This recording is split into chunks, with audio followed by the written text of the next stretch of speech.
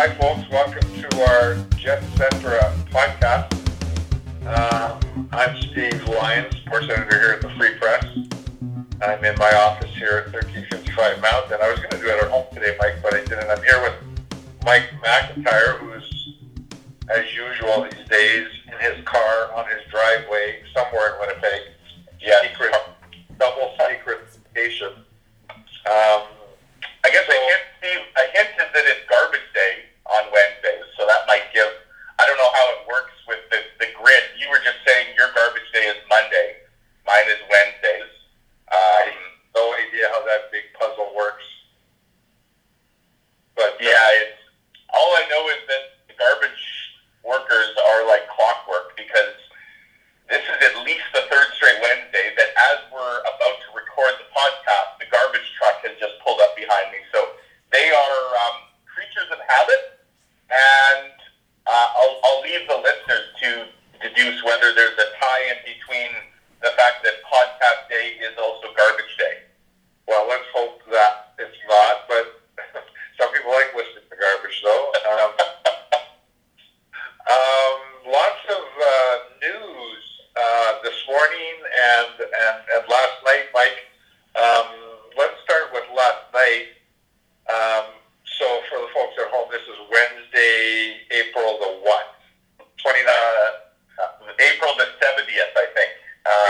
Yeah, 29th. I should know this because we're going to talk about this later. It's my anniversary today, so it's the 29th. Yes. Happy 20th anniversary to Mike McIntyre bride, yeah. Okay, so it is the April the 29th. Last night, Tuesday, a story came out that the CFL, the Canadian Football League, is asking the federal government for up to $150 million in financial assistance.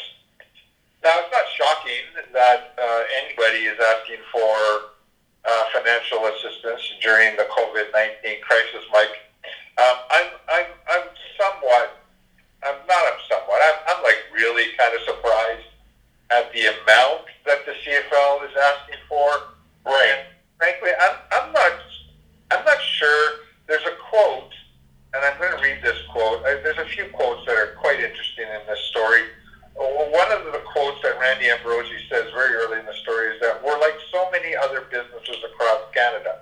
Okay, so if you are like so many other businesses across Canada, then apply for the same wage subsidies and other benefits that the government is giving to all other businesses across Canada. And I do not understand why the Canadian Football League would be seeking some sort of special treatment here. And Ambrosi goes on to say something about that the CFL's long-term future would be in peril. Now, I'm not sure why. There's not really any reasons given for that. If the CFL was to miss this entire season, they would not have any revenue, but they also would have no expenses. And I'm just not sure why the CFL thinks that it needs to be treated specially here. It's a great Canadian institution. Don't get me wrong. I love the CFL. I really, really do. I grew up watching it, and most of my career has been spent covering it. But, there's lots of Canadian institutions that are being threatened by COVID-19, and they're all being treated in the same fair way by the federal government. So this is a little out there for me. For sure. So reading the between the lines here, Steve, I mean, the fact that they're asking for this money, does this not tell you that in their mind they do not see a season happening this year? First of all, to even make this ask, because if there's a season, I mean, are they going to give this money back? Is that how it would work? There's not a lot of details in this ask. It's kind of just like, it's like, hey, can you give us $150 million? Hey, buddy, can you spare a dime or a lot of dimes in this case?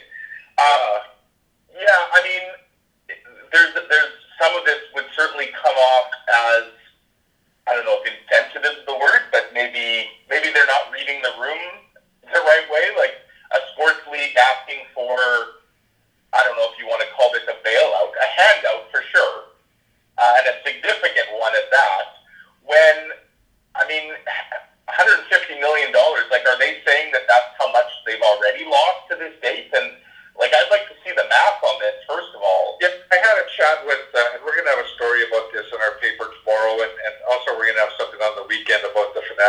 evaluation of the Canadian Football League.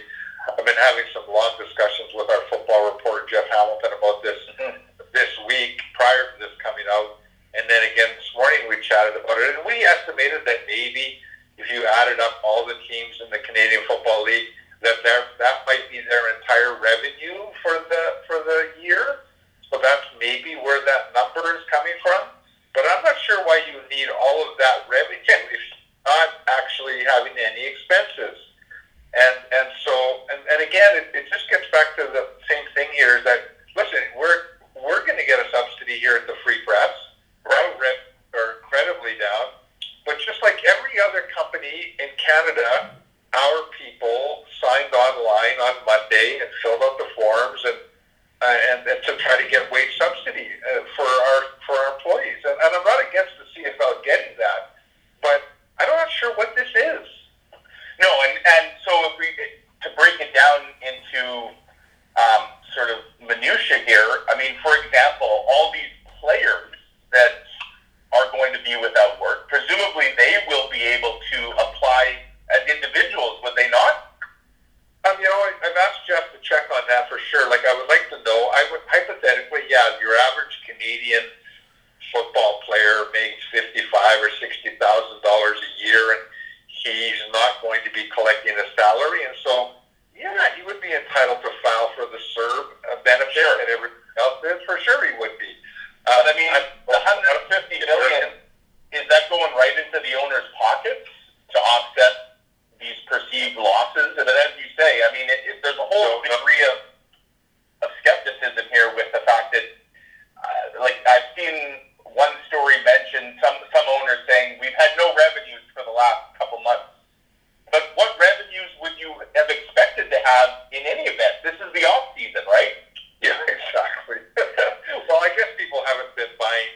I don't imagine there's a lineup for people buying season tickets or even single game tickets over the last few weeks. But how is that any different than somebody's restaurant here in town who hasn't had any revenues for the last 6 weeks either, right? You know what I mean? Sure. Like, it's like, I'm not sure they've put themselves in a position here where they're trying to be unique, and I don't see that really.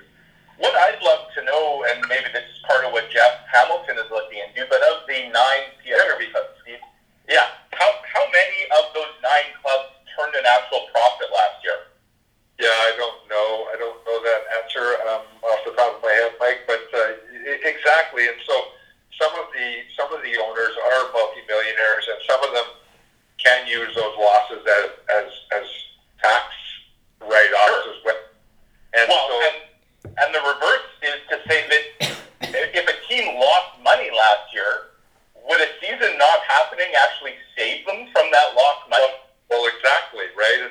The Bombers did not lose money last year. They haven't lost money in quite some time. And so I'm not saying that I wouldn't cost the Bombers some significant money here if they're not able to have a season, and they're going to incur some loss, I'm sure. But they also have a significant rainy day fund, but everybody's incurring losses here. Like, you know sure. what I mean? And we all are, I guess. Why are the other special? Sure. I guess the other shoe to drop, of course, is what the response ends up being of the federal government. I mean, they could just say, we appreciate the ask, but take a hike or get in line. I saw that, I believe, Justin Trudeau, I saw a quote from him this morning, essentially saying that they will have discussions. I mean, he didn't say yes, he didn't say no.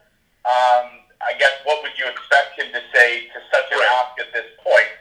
Right. I don't know. I'd be shocked, and I think the blowback would be significant. Not to mention, Steve, the potential precedent that would be set. I mean, if the CFL does this, I mean, what other leagues quickly get in line then? We have 7 National Hockey League teams north of the border. We have one NBA team, Moose and Valor, and sure, both guys would be entitled, wouldn't they be? And the Moose and all of that, and so junior hockey. I mean, where do you, as the expression that I often heard covering crime and court sales is,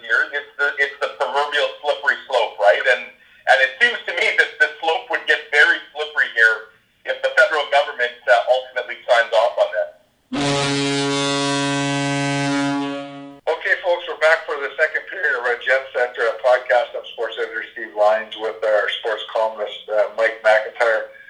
In the first period there, we talked about the CFL, and it's a request for a bailout from the federal government, and it's kind of looking that there won't be a CFL season.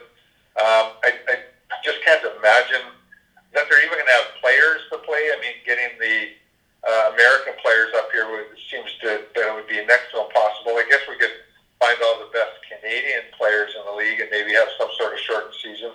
One league that does look intent on continuing its season is the National Hockey League. A number of return to play scenarios are being bandied about, and it's becoming clear by the day, Mike, that it's not a matter of when they return. It's really just a matter of it's not a matter of if they return. Yeah, right. It's when they return, and lots of interesting discussion about that. Do we need hockey to return? Like, it's such a big deal to us that we have to have professional hockey return, Mike? Yeah, I mean, it's supposedly in our DNA here in Canada, right? At least that's what we say, and all the cliches about being born with a hockey stick in our hands, that sort of thing. But I think what these last couple months have shown, Steve, is that we can get by. I don't know if just fine is the word, but I think for a lot of people, even hardcore fans, it's about the last thing on their mind right now. They have other concerns, right? They're keeping their family healthy, worrying about their financial situation, their job status. So I think it has been certainly not front of mind. That being said, do you think the distraction of an NHL hockey game is really going to help with that? I don't know if it'll help, but I will say this. Looking at what happened last week with the NFL draft, specifically the ratings. Not just in the United States, but in Canada, they were record-setting as well. We have no NFL team in Canada. There were a couple Canadians that were expected to go in the first few rounds, but the numbers were astronomical, like record-setting, which just tells me that perhaps we underestimate just how starved people are for any kind of fresh content. There's probably a reason, Steve, that a show like Tiger King was all the rage at the start of this pandemic. I mean, people will sink their teeth into just about anything in live sports. I have a feeling that Tiger King probably would have been popular anyways. I'm sorry to have to say that. Actually, I haven't watched it, so I should not be overly judgmental. There was an Angus Reid poll that came out this week on Monday, I think it was, and it asked Canadians how they were feeling about life in general, and a lot of people were expressing, anxiety. A lot of there was 44% people felt their anxiety was up, 35% felt grateful, and then a large portion, I think it was 25 or 26%, felt bored. So potentially those people were all watching the NFL draft and would also watch the return of NHL hockey. So one other thing that came up, and I asked Jason Bell to check on this yesterday, and we will also have a story about this in tomorrow's paper. I got an email from a guy this week, Mike, thanking you and me for A, this podcast, and B, for the daily newsletter that I send out that's called Flight Club. Right, for you folks listening, if you're not getting that in your inbox every morning, go to our website and you could subscribe to it. So it clearly seems like there is going to be a return of hockey, but what is also very apparent is that it's not going to be played in Winnipeg. No. So this guy who has tickets to some games that were supposed to be played in Winnipeg wants his bloody money back, right? You know what I mean?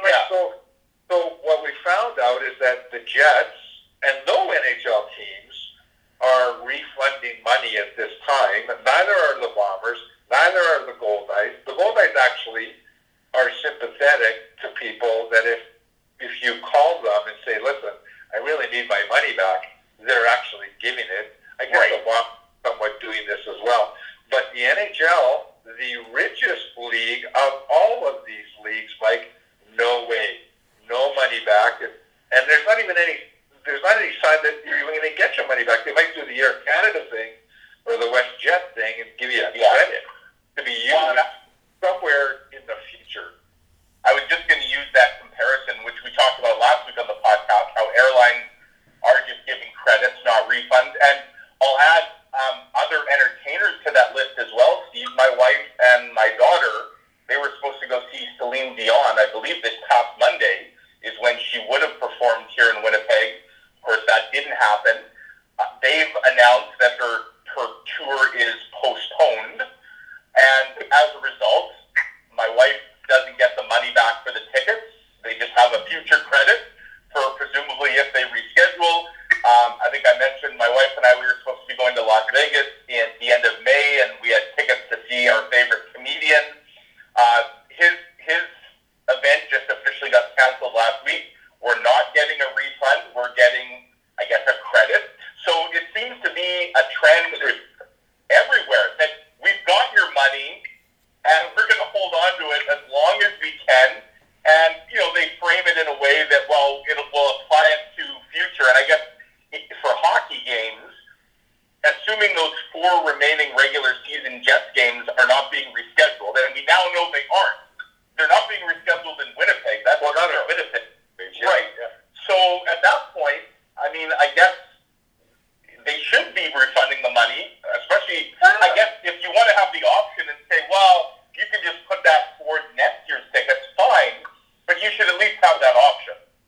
Well, yeah, so I guess we did get a quote from Rob Wozni, is that his name? He's a PR guy for True North, and basically the party line right now is that the season is not officially canceled yet, and so we're waiting until the season is officially canceled.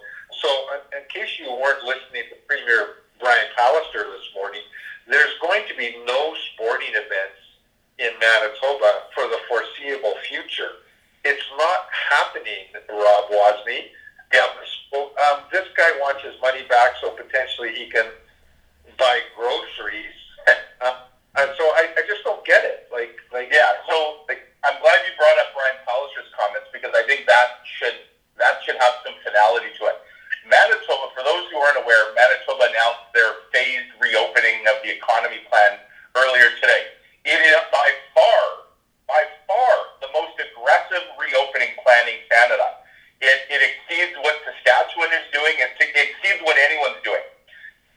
However, despite the most aggressive reopening plan in Canada, Brian Pallister, the Premier, was crystal clear there will be no gatherings of any volume, and he specifically said sports events, concerts, festivals, until September at the earliest. Yeah. That right there, we have the most lax restrictions in place, or we're about to, and that still is going to, curtain that until at least September. So that should be the sign right there. And I'm sure the NHL and the Jets and every team, they're going to cling to that legal language as much as they can, right? Hi, folks. We're back for the third period of our Jetcetera podcast. Mike, you mentioned Celine Dion there. Her company was canceled. I saw Celine Dion on television this weekend. I don't know whether you caught any of the Stronger Together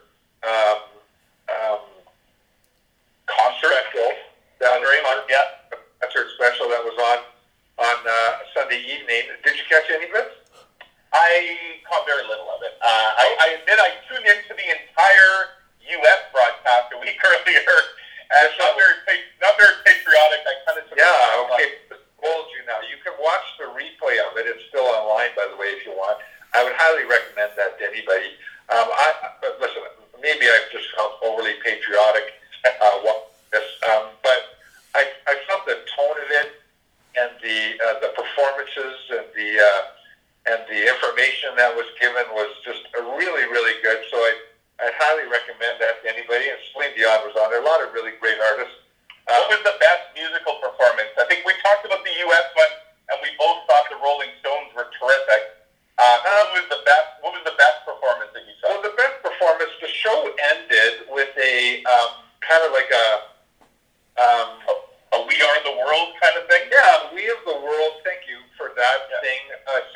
song "Lean on Me," Right. by the Bill Withers song, and it was so good. It was just really. Other than that, I really liked the performances of Tom Cochran. He did a little bit of "Life Is a Highway," and Bachman was on, and Bryan Adams was on. It's funny, all my favorite musical people are really old. So here's the question: how many of those artists were actually in Canada? Most of them are in the U.S., right? I did wonder that. Burton Cummings did a really nice little rendition of "Share the Land," which was nice. It's just a great song. I really appreciated that. And this is since we're talking about music, I'll just mention this, since we normally have a little bit of a Netflix kick here. Yeah. I watched a really, really, really good documentary last night. It's called Echo in the Canyon. It's a musical documentary. Jacob Dylan, who's the son of Bob Dylan, goes back and he looks at the music that was made in Laurel Canyon, which is just outside of Los Angeles, during the mid-60s, 1965 to 67, and that was when that whole California sound kind of came out, and the Beach Boys made Pet Sounds, and the Mamas and the Papas, and then the Byrds and Buffalo Springfield, and it was really, really, really good. If anybody likes that kind of music, and I love 60s music personally, and maybe because I was born in 1960, but that could be why, right? You know what I mean? But soundtrack of your youth, yes. It is. Music really changed then. The whole world of music changed then, and there's some really good information in the doc about that. The Byrds really, in a lot of ways, changed music. They combined folk music with rock music. And Roger McGuinn, who was the lead guitarist of the Byrds, has always been given credit for kind of changing music in a very big way. And when he did that, it was kind of his idea, apparently. He's been given credit for it. Right. And Tom Petty was great. Interesting you mentioned the power of music. I've seen a few friends, Facebook, that sort of thing, talk about how they've realized how little they actually care about what's on television. And a lot of people have said that they often will find they don't even turn the TV on during the day. They're just playing music in their house nonstop, that they find it soothing, relaxing, comforting, all that. And I wonder if this whole pandemic, not that we ever got away from music, but is perhaps making people appreciate its impact on us more than ever. Yeah, I was thinking about that. I mean, I grew up in an era where you would put an album on, like a disc, and you would sit down and you would listen to it, right? And I still have this Sonos speaker in my living room, which I can play, and I often on afternoons will put on an album and listen to an album. The other day I listened to the first Streetheart album, which is tremendous, by the way. And I will often do that. I often call it Saturday, Sonos Saturday, where I'll sit around on my couch and I'll find an album, you know what I mean? And I'll listen to the whole album, as opposed to these. We get so used to playlists nowadays, right? And so Jumping around, for sure. Yeah, albums were fun. I'm not sure what your musical tastes are, Mike. I'm all over the map, actually. I grew up in a house. My parents loved country music. I'm not a huge fan of modern country music, but I mean, there's that old sort of, like you mentioned, 60s music. I hear country, and I just think back to my childhood. We actually went to Branson, Missouri a couple times as kids on family trips, which was kind of it's like the Vegas of country music, I guess. But yeah, I like pretty much anything now. I'm a huge fan of the Killers out of Las Vegas. I've seen them in concert a few times. Absolutely love them. And they're actually just coming out with a brand new album. I believe it's coming out this week. They've released the first song of it. So, I can listen to just about anything. And as I embark on my daily hour-long walks, I throw the headphones on and I'll often just search and, a different playlist today or one artist and just, let it rip.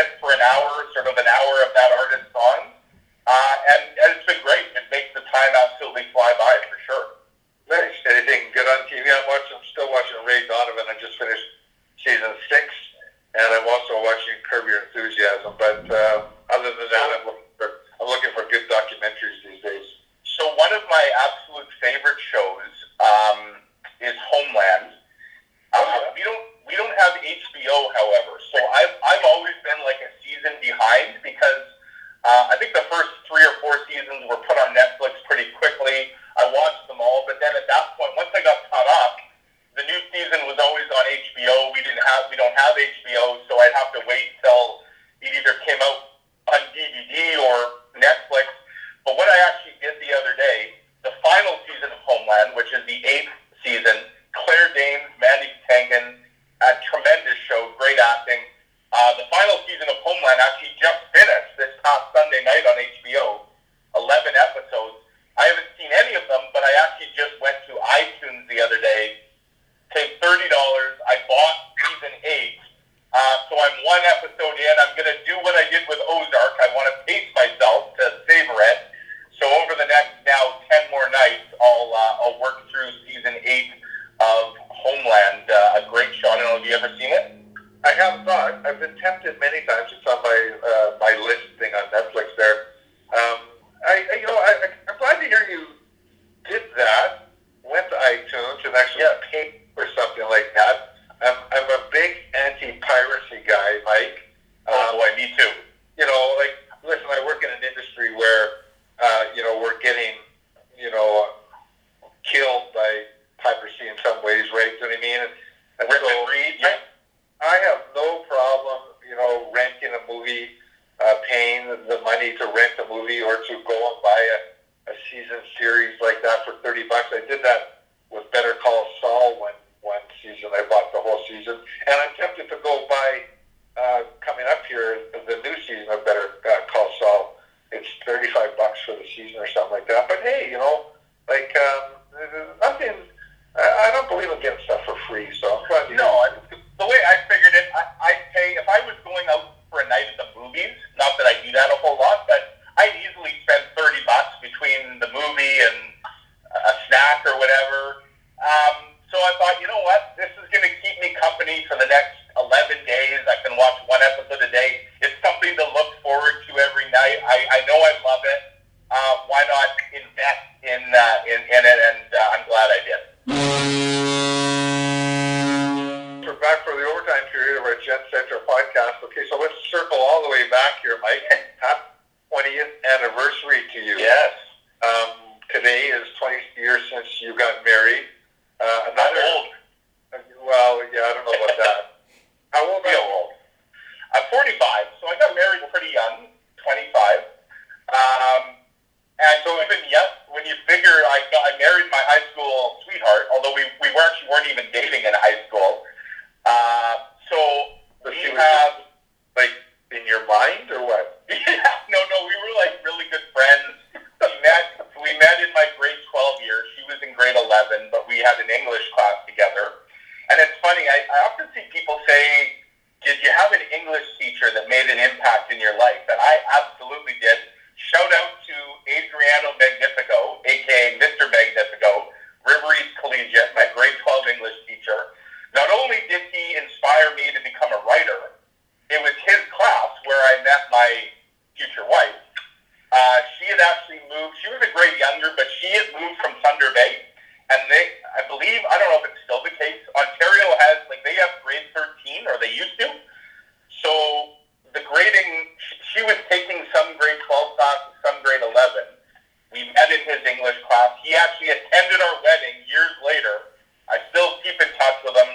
I thanked him in all of my books that I've written just for my inspiration to become a writer. So, but yeah, we've known each other since I was 17, so 28 years. We've been married now 20. This one will be a little different, obviously. We can't go out for a nice dinner tonight. We are ordering in from one of our favorite restaurants. Take up today, folks. Yes, it coincides very nicely. So we're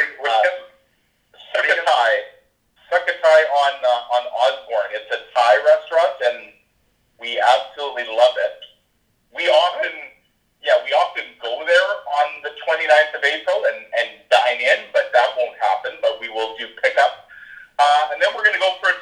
night. We actually got engaged in Lockport by the dams. Like, we were out for a walk one night. I think we went for ice cream, and that's where I proposed. So we're going to go for a nice drive tonight.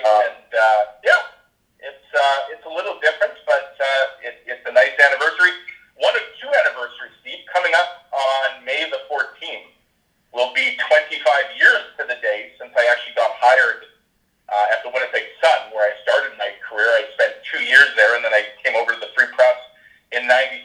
But yeah, kind of neat to have a 20-year wedding anniversary and a 25-year career anniversary all within a couple weeks of each other. Yeah, that's interesting. I also spent a year at the Sun. Like, I came into the Free Press in 87. Missed you by a few days there. Yeah. To do the math on, I started at the Sun in 86, so I'm still a ways away from. Well, coming up on 35 years for you. So is that the math there? Yeah. Next year, yeah. Wow. Did you ever work at any of the weekly newspapers in this province? Like so many of us, it seems. Of course, there was sad news yesterday about the closure of a number of community papers, and one of them, the Interlake Spectator. Roger Newman was my very first boss. I worked at the Interlake Spectator, spent the summer in Gimli in 1994, in between my 2 years of journalism school. Learned so much that one summer. But it's crazy how many writers in this city were first at some of those weekly papers. Yeah, I wasn't. I started. I got a gig at the Sun on an internship, and then that turned into a full-time job for a year. Right. And then I've been at the Free Press here ever since. And so it's funny, I hear and I've heard many, many stories from friends in the business and just like you, listening to you right there, talk about their time at these small-town newspapers. And I almost feel like I missed something, to be honest with you. So for those of folks that don't know, Post Media shut down 7 newspapers in Manitoba. Yeah, but very sad. In rural, right? Selkirk, Stonewall, it was. I remember those days. That was back 1994. I had this tablet, basically a typewriter, but it was electronic.